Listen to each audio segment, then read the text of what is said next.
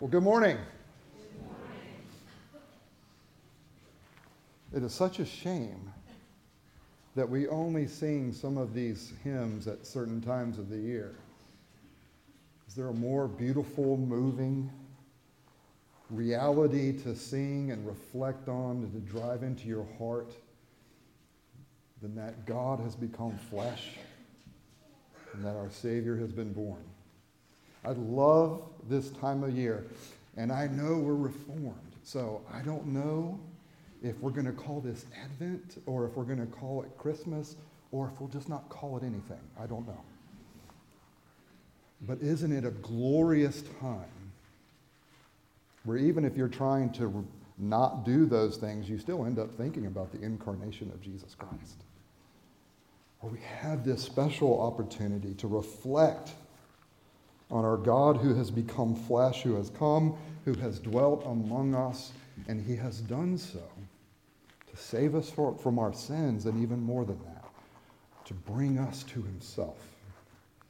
Well, what I would like to do this morning is unfold for you one of my favorite Advent or Christmas or just nondescript passages in the Scripture. And that is Isaiah chapter 15, chapter 57, verse 15. Just one verse. To read this and to help us understand the big picture, I'm going to read Isaiah 57, 15, and then I'm going to move over and I'm going to read from Philippians chapter 2, and I want you to hear Isaiah 57 through the filter of what Paul tells us in Philippians chapter 2. This is the word of our living God. For thus says the one who is high and lifted up, who inhabits eternity, whose name is holy. I dwell in the high and holy place, but also with him who is of a contrite and lowly spirit, to revive the spirit of the lowly and to revive the heart of the contrite.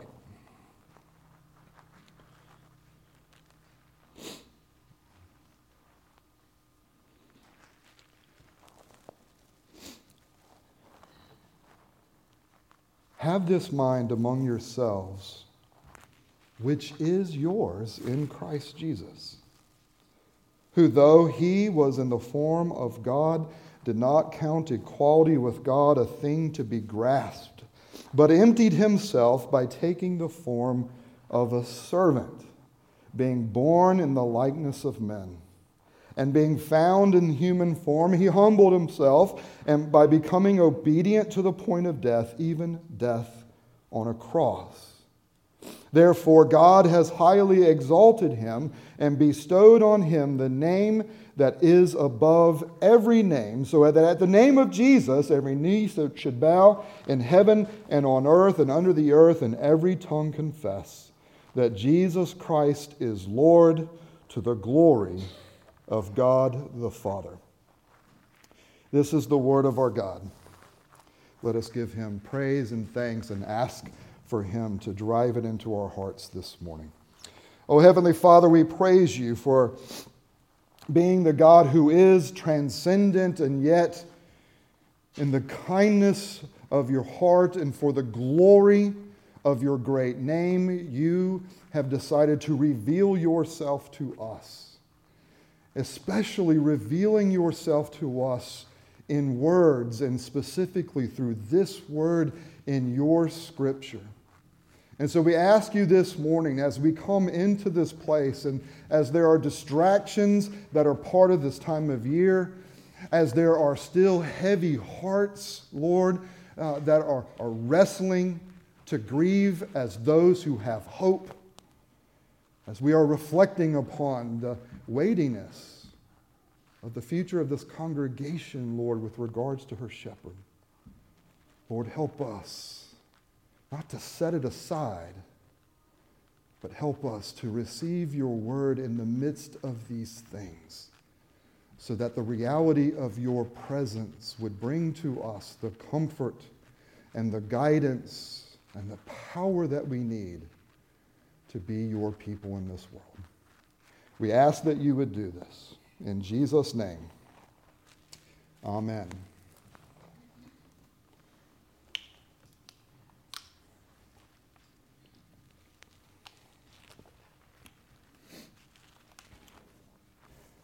In 1943, there was a German theologian / pastor by the name of Dietrich Bonhoeffer. I would imagine some of you have heard his name. If you haven't, Bonhoeffer, even though he was a pastor and a theologian, or especially because of those things, he was one of the few Christians in Germany that was willing to be vocally in opposition to Adolf Hitler.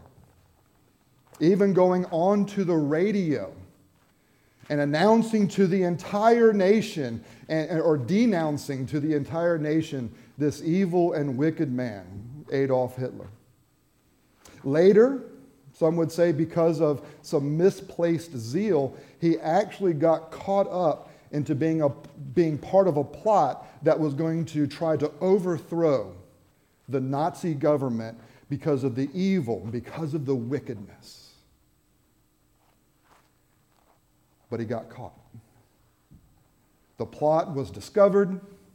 His name was part of the names that the government knew that these were the guys who were a part of this plot. And so what happened was he was arrested, he was court-martialed, and he was thrown in the prison. He was thrown in the prison for trying to stand up for what he believed was God's love, God's righteousness, God's holiness, trying to stand up especially for the least of these that were being tortured and tormented by the Nazi government. He was trying to serve Christ. And he finds himself in prison. He also finds himself newly engaged. So December 13th, 1943, writing from prison, writing to his brand new fiancée that he will now not get to see at Christmas. That he believes he will never see again. He writes these words: "Be brave for my sake, dearest Maria. Even if this letter is your only token of my love this Christmas tide, we shall ponder the incomprehensibility of our situation and be assailed by the question of why. Over and above the darkness already enshrouding humanity, we should be subjected to the bitter anguish of a separation whose purpose we fail to understand. And then, just when everything is bearing down on us to such an extent that we can scarcely withstand it, the Christmas message comes to tell us that it is our perspective that is wrong, and that what we take to be evil and dark is really good and light because it comes from God. Our eyes are at fault. That is all. God is in the manger. Wealth in poverty, light in darkness, comfort in abandonment. No evil can befall us, whatever men may do to us. They cannot but serve the God who is secretly revealed as love and rules the world and our lives. Now, do you hear that? This guy who was in prison, he had been trying to serve Jesus. He was trying to encourage Christians. And part of it was stand up Stand up against evil. There's this obvious evil.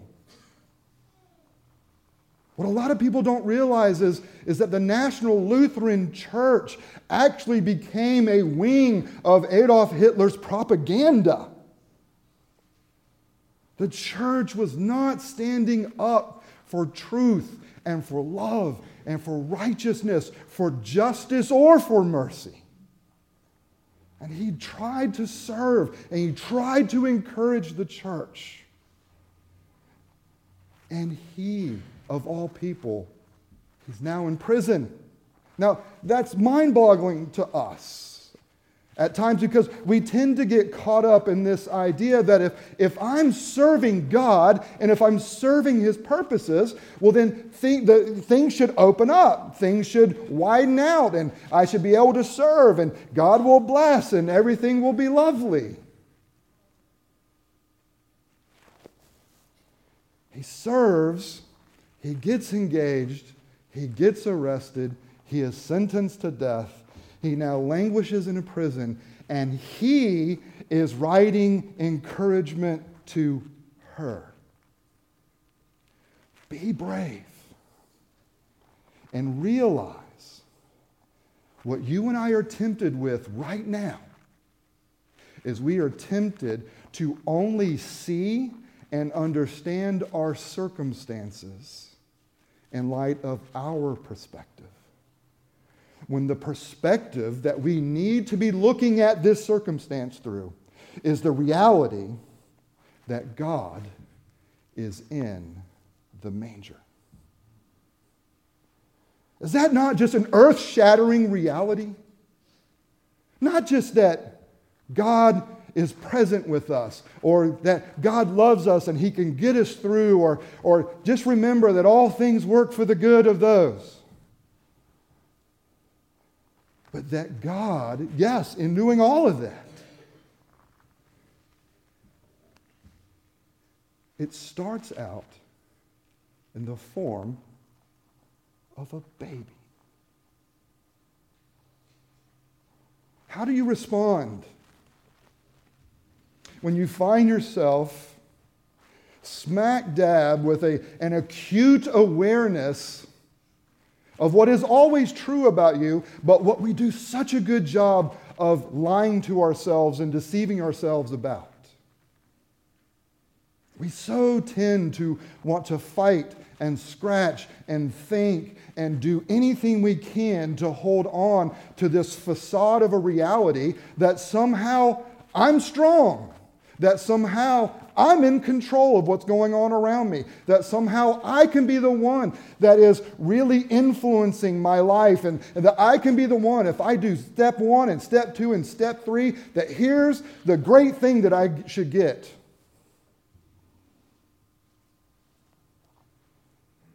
But then you go to the doctor. Routine checkup. The doctor comes in with your lab results. I'm sorry to tell you this, but you have cancer.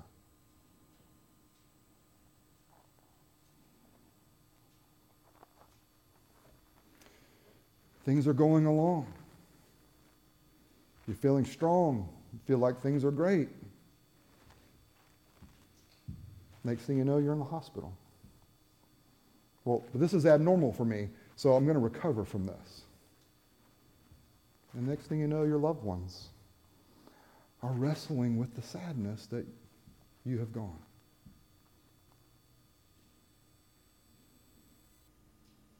How do you respond when the reality of what the world is because of the presence of sin rips away the facade of you thinking and convincing yourself that you're strong, that you are somehow in control, or that at least you know ways in order to make things go the way you want them to go? And all of that gets ripped apart. And what becomes exposed is the real you, that in reality, you and I are weak. We are not in control. We cannot dictate anything. We do not have the power and influence that we think we have, and all of it gets exposed, and you're left there in the vulnerability of the real you. Well, this is not just a question and the challenge that's before Bonhoeffer as he's writing from prison. This is exactly the problem and the question that is set before God's people in the book of Isaiah. If you want to understand the setting of this prophecy, this long 66-chapter prophecy where God is communicating to his people, if you want to understand the setting of this prophecy, God is coming to his people. And he is coming to a people who are the smallest little bitty blip on a map.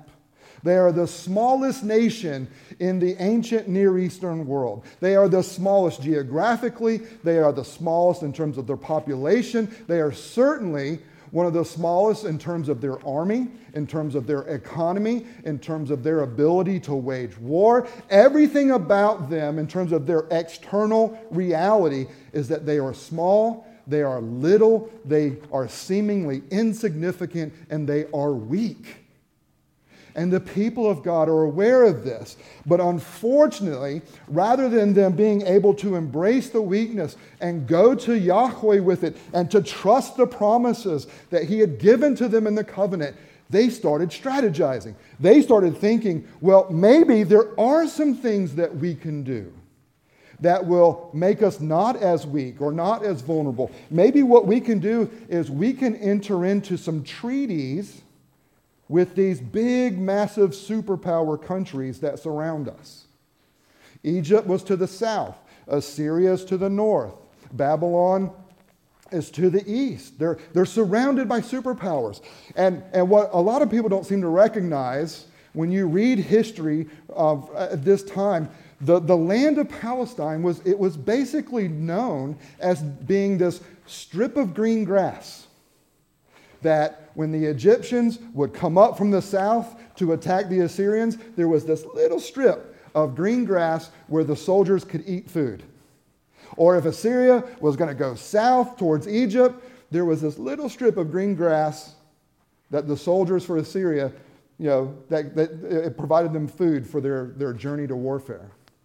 And the same for Babylon. It was this little insignificant strip of land that provided conquering armies food. And they know this. But rather than trust Yahweh, they try to establish treaties with these different superpowers. And the result is that rather than trusting Yahweh, they start trusting in themselves. And worse yet, they begin trusting in their enemies. And why did they do this? Well, in the ancient Near East, if a country was big, if it was strong, if it was powerful, if it was rich, it was the result of them having superior gods. And so if Egypt was this big thing, it was, because Egypt must have these big gods. Or if Assyria is this big thing, it must be that Assyria's gods are big gods. Or if Babylon's this big thing. Do you get the picture? There was this idea that the bigger and stronger your God was, it would obviously mean that you would be bigger and stronger and richer. So what did the people of God do? What they decided was, well, we're going to keep worshiping Yahweh, so we're going to keep this, but let's hedge our bets a little bit here. And let's also worship the gods of Egypt, and worship the gods of Assyria, and worship the gods of Babylon. Well, we're going to keep Yahweh. I mean, Yahweh is awesome, right? I mean, we've got this temple, right? And we've got these promises. And God has said, look, hey, you're good. But, let's add a little something to that. Let's embrace some of these other gods as well. Yeah, we're keeping Yahweh. No, we're not leaving him behind. We're just going to kind of add some things. What God does is he comes to his people through the prophet Isaiah, and he says, you're idolaters. I would almost rather you stop worshiping me altogether if you're going to worship these other gods. By no means try to mix it. And the result is, he says, I did make promises to you, and my presence has been in your temple. And because of that, there is this protection that has existed because I promised it. Oh, but you know what? I think you may have forgotten that at the same point that I promised this protection, I also promised curse if you ever broke the covenant and decided to turn to other gods. And so God says, you know what? You know what my faithfulness requires now? My faithfulness now requires me to be true on those promises as well. And so you want the gods of the nations because you think the nations are superior? Well, then I'm going to bring those nations in, and I'm going to give you over to them. And so this small, seemingly weak, insignificant people who are scared because of their vulnerability, what ends up happening is they start to become smaller. Because what does God do? He comes in, he divides the kingdom, and the 10 northern tribes become Israel, the southern 2 tribes become Judah. And what happens is the northern 10 tribes, they go completely into idolatry. And so God brings Assyria in and Israel disappears. And later, Judah does the same thing. So the people of God who were 12 tribes become the people of God who are 2 tribes. And then guess what happens? Babylon comes in and they become the people of God with no tribes in the promised land. All of the people of God are scattered. And the question before them, as God says, I'm going to do this. The question before them is, well, then what is the state of the promises of our God? What does this mean about the person of our God? What does this mean about the presence of our God? What does this mean about the protection of our God? What does this mean about the provisions of our God? What does this mean for us? Does this mean that the reason this is happening is because God is too small? Is this because God's promises just weren't quite good enough? Well, obviously the answer is no. And God in his mercy doesn't allow this statement of covenant curse that is coming to be the final word to his people. And so he gives his people a word of hope that there is going to be salvation for his people. But that salvation is not going to be a salvation from judgment. It's going to be a salvation through judgment. And the entire book, the entire prophecy of Isaiah is really just a recounting of the entire sweep of redemptive history.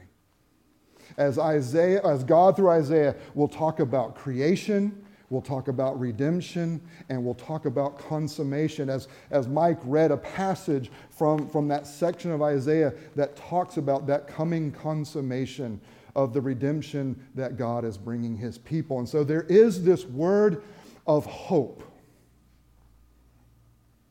that redemption is coming. There is this hope that consummation is coming. And the consummation is described in the book of Isaiah as being a new creation. Creation, fall, redemption, new creation, a new heavens and a new earth. So this big sweeping description of what God is doing in redemptive history, he sets before his people so that his people who are faced with the reality of their weakness, not just because they're small in a geopolitical reality, not just because they're small in a military reality, not just because they're small because of socio and economic realities, not just because they are small because of sinful realities.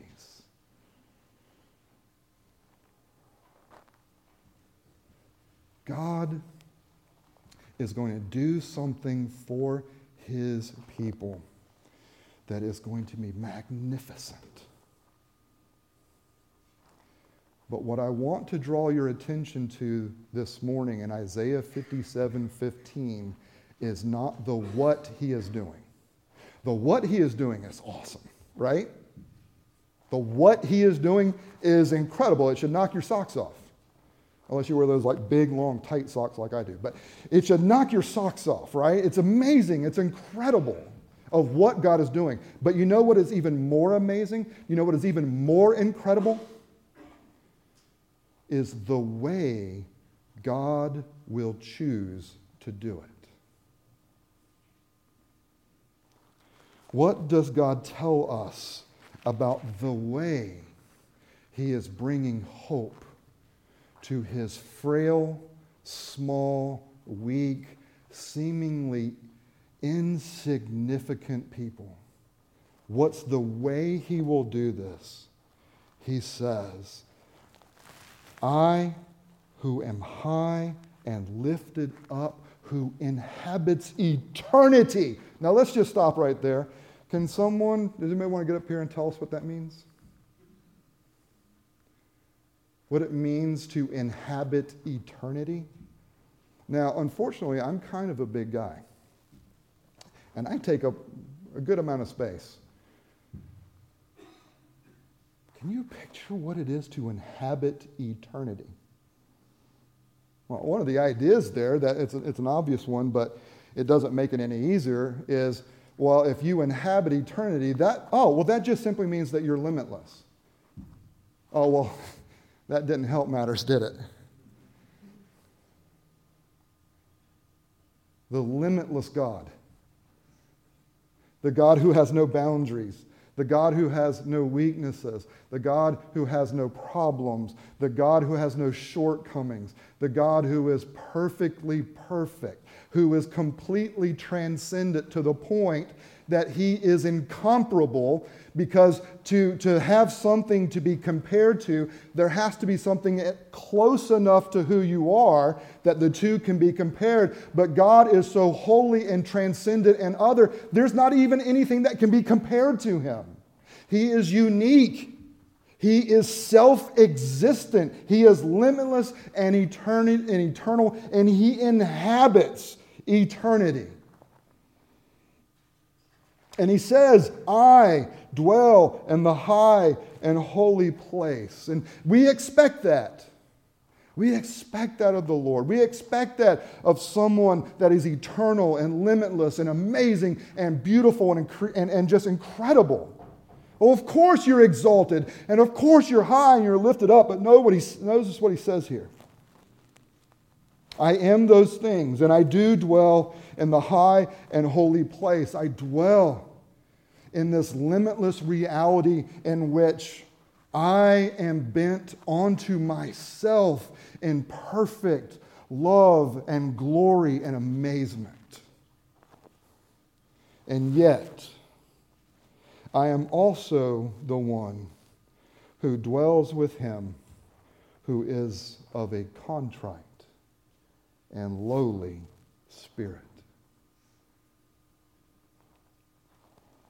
Notice that he doesn't say here, I dwell in the high and holy place, so I revive the heart of the contrite. He doesn't jump from one to the other, which is exactly what you and I would probably do if we were trying to give comfort or confidence to someone that was struggling, that had asked for our help. We would go to them and we would say, here are the resources I have. Here's what's available to me. And so trust me, I can help you with this. Notice what he says. He doesn't go right from, I am holy and exalted and eternal and limitless, so let me revive your heart. What he says is, I am high and holy and I'm eternal, but I am also right down here with you, who are lowly, who are contrite. And there's a word play here in the Hebrew where this idea of contrite and lowly of spirit can be seen or pictured in terms of dust. I dwell with those who have been and are being ground into dust.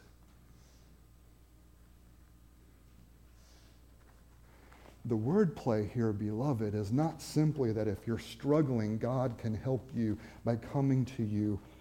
What it says here, if you have been so overtaken by sin that you are ground into dust, that God will come to you in the dust.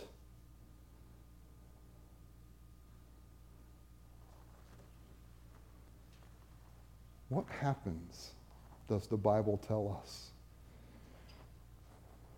when Adam, who became flesh, when he would die?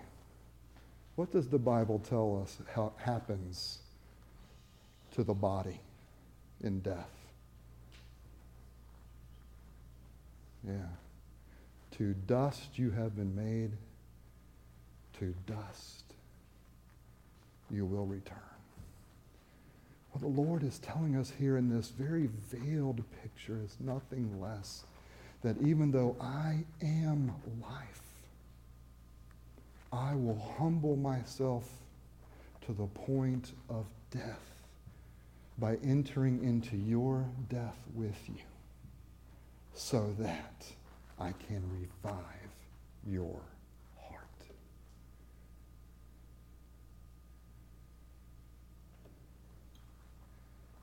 God is promising to do this awesome thing for his undeserving people by taking on flesh, by being humbled even to the point of becoming dust, in order that the dust may be revived and brought back to life. Is that not amazing? Do you see the beauty of having this time to think and reflect and to pray and to sing and to set your heart on this amazing reality of what the Christian or the Christmas message is to us? That God not only is going to help the humble become exalted, he's not just going to help the lowly rise up in their estate. He's not even just going to help the dead become alive. But the way he's going to do it is by humbling himself, by becoming dead, and by rising from the dust. That he will go through it for us, and that we who are united to him by faith will go through it with him, so that the salvation that he is promising is the salvation he is accomplishing, not by keeping us from judgment, but taking us safely through that judgment onto the other side. And he has chosen to do this from the perspective of the estate of the deepest humility that you could ever imagine, as one who was God but did not count equality with God a thing to be grasped, but humbled himself. And he came in the form of a servant, and he was humbled even to the point of death. What is beautiful here is that this self-existent, independent, transcendent God says, I'm going to accomplish my purposes by actually making myself flesh and dependent and humble. Is there any greater picture of dependence and humility and weakness and seeming insignificance than the form of a baby? Do you realize what God is saying here is, I am going to accomplish these purposes by becoming so small and so seemingly insignificant that I'm going to have my son born to the smallest, least impressive, most insignificant couple that have never even been heard of and would never have even been known unless I did something through them. And what's going to happen is I'm going to become actually dependent to the point where my son is going to have to be held, and he's going to have to be swaddled, and he's going to have to be nursed, and he's going to have to be loved. And through that, beloved, I am going to constrain everything towards the new heavens and the new earth. What is amazing, beloved, is not just what he is doing or how he is doing it, but lastly, that he invites us to participate in this mission with him. And he invites us to do it in the way that he is accomplishing it. What I mean by that is this. There is no need for us to fight weakness. And there is no reason for us to try to convince ourselves that we're not lowly. And there is no reason to try to convince ourselves that I'm strong in and of myself. And there is certainly no reason to try to trick ourselves into thinking the only way I could ever serve God is if I just get my life completely together. And if I have enough money to do it, if I have enough gifting to do it, or if I have enough time to do it, or if I have enough this, or I have enough that, or whatever it is, beloved, what he is telling you is this. He goes, I want your dependence. I want you to become the baby, because that is what I use. God loves to put his power and his splendor on display through the form of what looks low and weak and seemingly completely insignificant. And that is what he is using to constrain everything to the new heavens and the new earth. Are you feeling weak this morning? Are there some emotions that you're wrestling with because of the reality of some of the loss that has happened? Are you feeling small as a congregation as you have watched numbers walk away? Do you feel like, man, we just seem to get smaller and smaller and smaller, and so maybe we're not that important. Maybe we're not that significant. What impact can we really have if we're this small? Maybe we just need to really focus on trying to get each other strong so that we can go out and maybe do something. Are you feeling weak? Are you feeling small? Do you feel like maybe in this community you might seemingly be insignificant, especially as Presbyterians in the midst of a Baptist country? Then great. You're ready.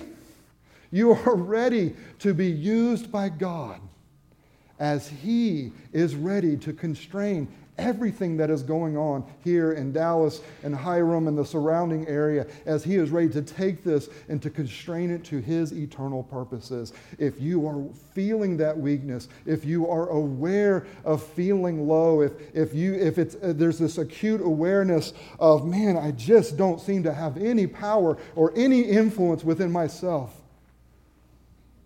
then beloved, God is in the manger. And your perspective is starting to get corrected. And the way that you see yourselves and you see this church and you see the ministry here is starting to go in the right direction.